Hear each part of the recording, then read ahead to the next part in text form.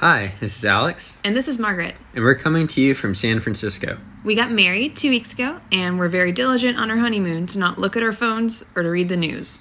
Needless to say, we have a lot of catching up to do. This podcast was recorded at 2:11 p.m. on Monday, March 30th. Things may have changed by the time you hear this. Things have definitely changed in the past 2 weeks. Alex and I will be enjoying newlywed life sheltered in place at our apartment.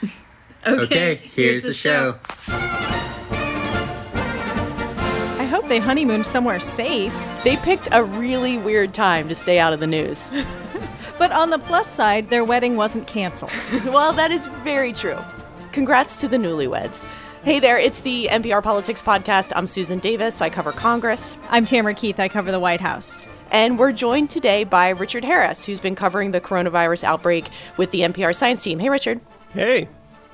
So let's start with looking back. 2 weeks ago, President Trump at the White House went into the briefing room and announced an aggressive plan to slow the spread of the coronavirus, telling people to stay home for 15 days and avoid groups of more than 10 people. Last night on Sunday, the day before the 15th day, Trump again at the White House told the country to stick with that plan until the end of April. Here's what he had to say. The peak, the highest point of death rates, remember this, is likely to hit in 2 weeks. Nothing would be worse than declaring victory before the victory is won. That would be the greatest loss of all. Tam, what was behind the president's and the White House calculation to extend the request for Americans to essentially stay at home and shelter in place? The single most important thing behind it is that a lot of Americans will die if this doesn't happen. The number of cases of the disease in the United States is rapidly rising. The death toll is rapidly rising. And they've looked at models that say it's going to get a lot worse before it gets better. That 2 weeks that President Trump talked about, where it might peak, that is significant because just days earlier, he was saying that he wanted to have the country reopened, churches full by Easter Sunday, which is about 2 weeks away. Now he's saying, no, don't go to church, don't gather. We need to keep this locked down for longer. And part of this is that he really wavered over those 15 days, going from resolute, saying we need to do this, we'll worry about the economy later, to then saying that he was afraid that the cure would be worse than the disease and that more people could die from economic suffering than would die from the coronavirus. It seems clear now that he was persuaded by seeing some really stunning and scary numbers. And last night, the president talked about how bad the outbreak could get and talked about some pretty dire numbers. This is what he said. If we can hold that down, as we're saying, to 100,000, it's a horrible number. Maybe even less, but to 100,000. So we have between 100 and 200,000. We all together have done a very good job. Richard, he's talking about 100,000 deaths there. I mean, those are some pretty stark numbers. What does that tell you about how much longer we have to go here? Right. Well, it depends how we behave, how much longer we have to go. If people really do lock down effectively for another 2 weeks, some of the models at any rate do say that that's when the disease will peak. But peak is just the beginning of the end, really, or it's if that even, because then there's a really long period of time where the disease is still spreading. It's just spreading at a slower rate. This thing sort of has to fizzle out, and that's going to take a long time. But obviously, the longer it takes to get to the peak, the more the total numbers will be at the end, particularly if it's a big peak. So let me just say that, that number, President Trump standing up there in the Rose Garden and saying we would have done a good job if 100,000 Americans died. That is a huge, he has come such a long way from what was just a little bit more than a month ago when he was saying, there are 15 cases now and pretty soon we'll be down to 0. Well, Tam, it also seems like we know it's serious because we know how much the president doesn't want to be doing these things because of those economic concerns. Of course, there's going to be political concerns there, too. But for him to be at this place seems to actually have the effect of sending a very serious message to the country about how serious this is because we know how much he didn't want to do it. Yeah, because he said over and over again last week how much he wanted to reopen, that the country wasn't meant to be shut down. And we saw, as we've talked about on the podcast before, the number of people unemployed in the country just shot up to at the highest, fastest rate ever.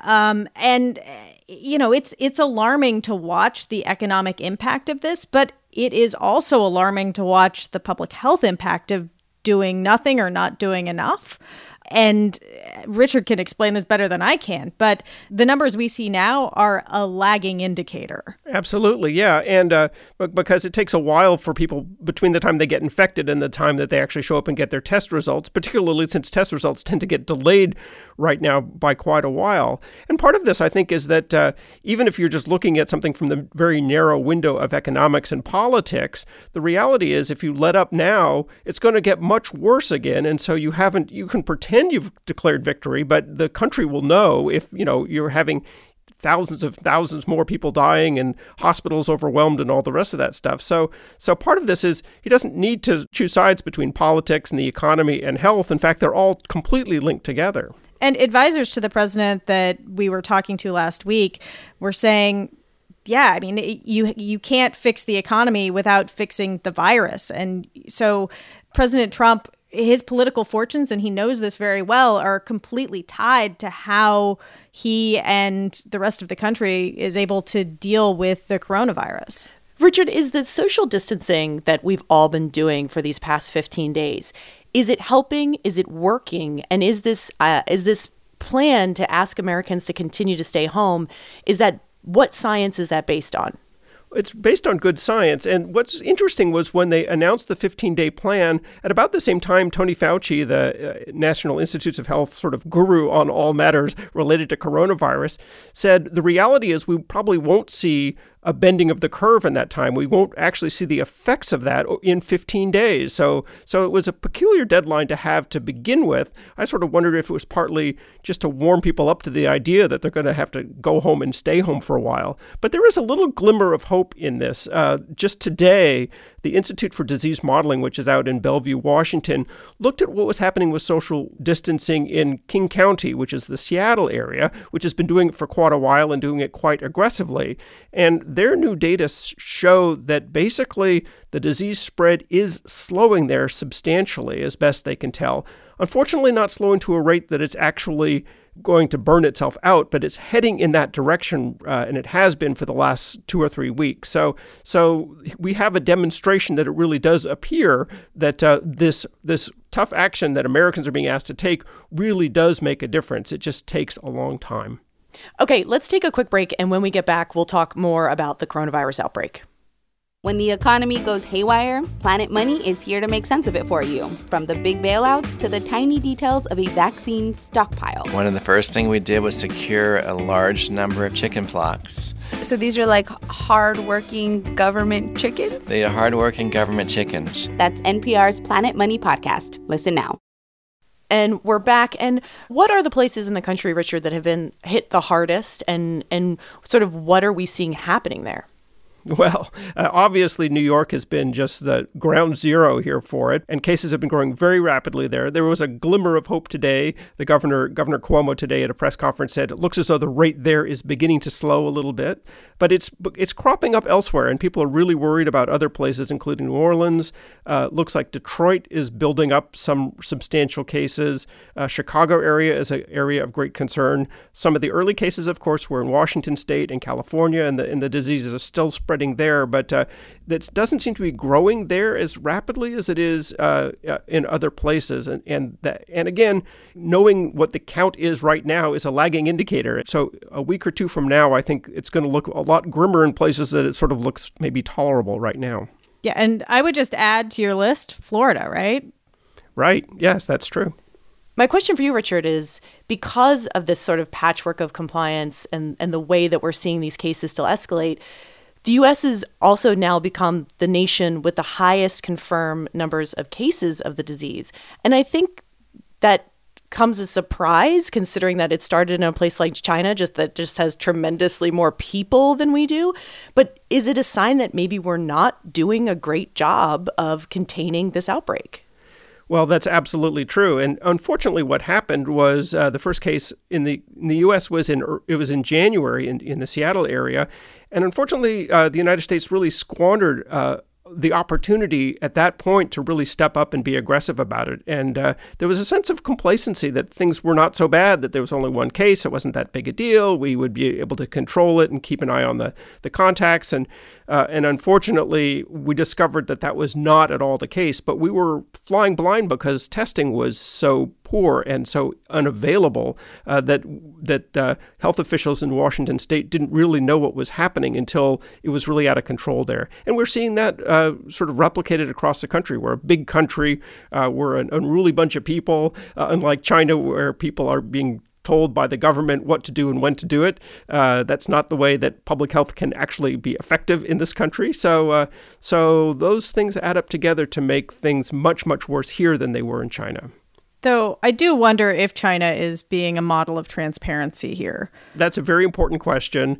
I don't assume that China is being a model of transparency, but I also think that if the disease were raging out of control there, that biggest secret is not something they could keep under wraps. I mean, they may not be reporting honest numbers, but I don't think it's a conflagration there. I think that would just be impossible for them to pretend otherwise. I mean, each country has to confront it in their own way, but there's something uniquely American about us because, one, the state system, we have 50 different states confronting it in their own ways, but also just the American nature, right? It's like you were saying, Richard, about the cultural differences. I mean, telling people they can't leave their homes, individual rights. I mean, there's just this sense of like American culture that it's a lot harder for the federal government to tell everyone what to do and then have them comply.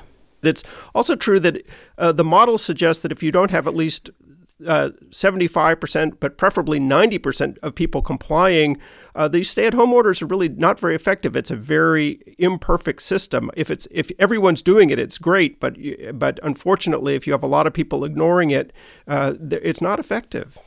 Okay, so the president has asked all Americans to essentially stay at home as much as they possibly can for another month. But do we have any sense of whether this is the first and last time we're going to have to do this as a country? Are we going to have to do this again and again until we have a vaccine? I mean, what is the science tell us about this, Richard? And what's the White House prepping for, Tam? Yeah.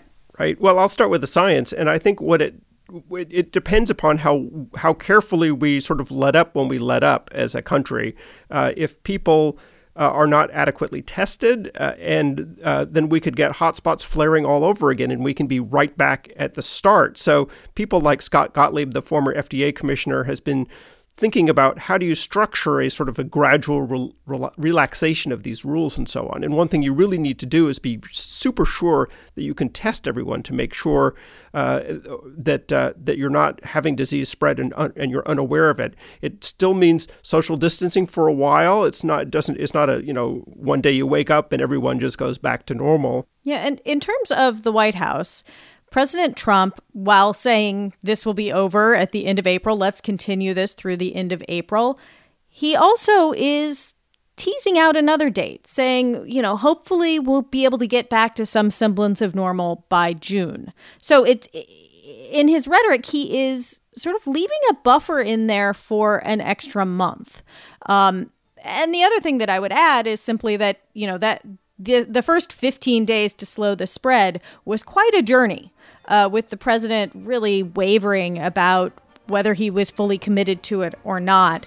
I would expect that the next month is also going to be a journey.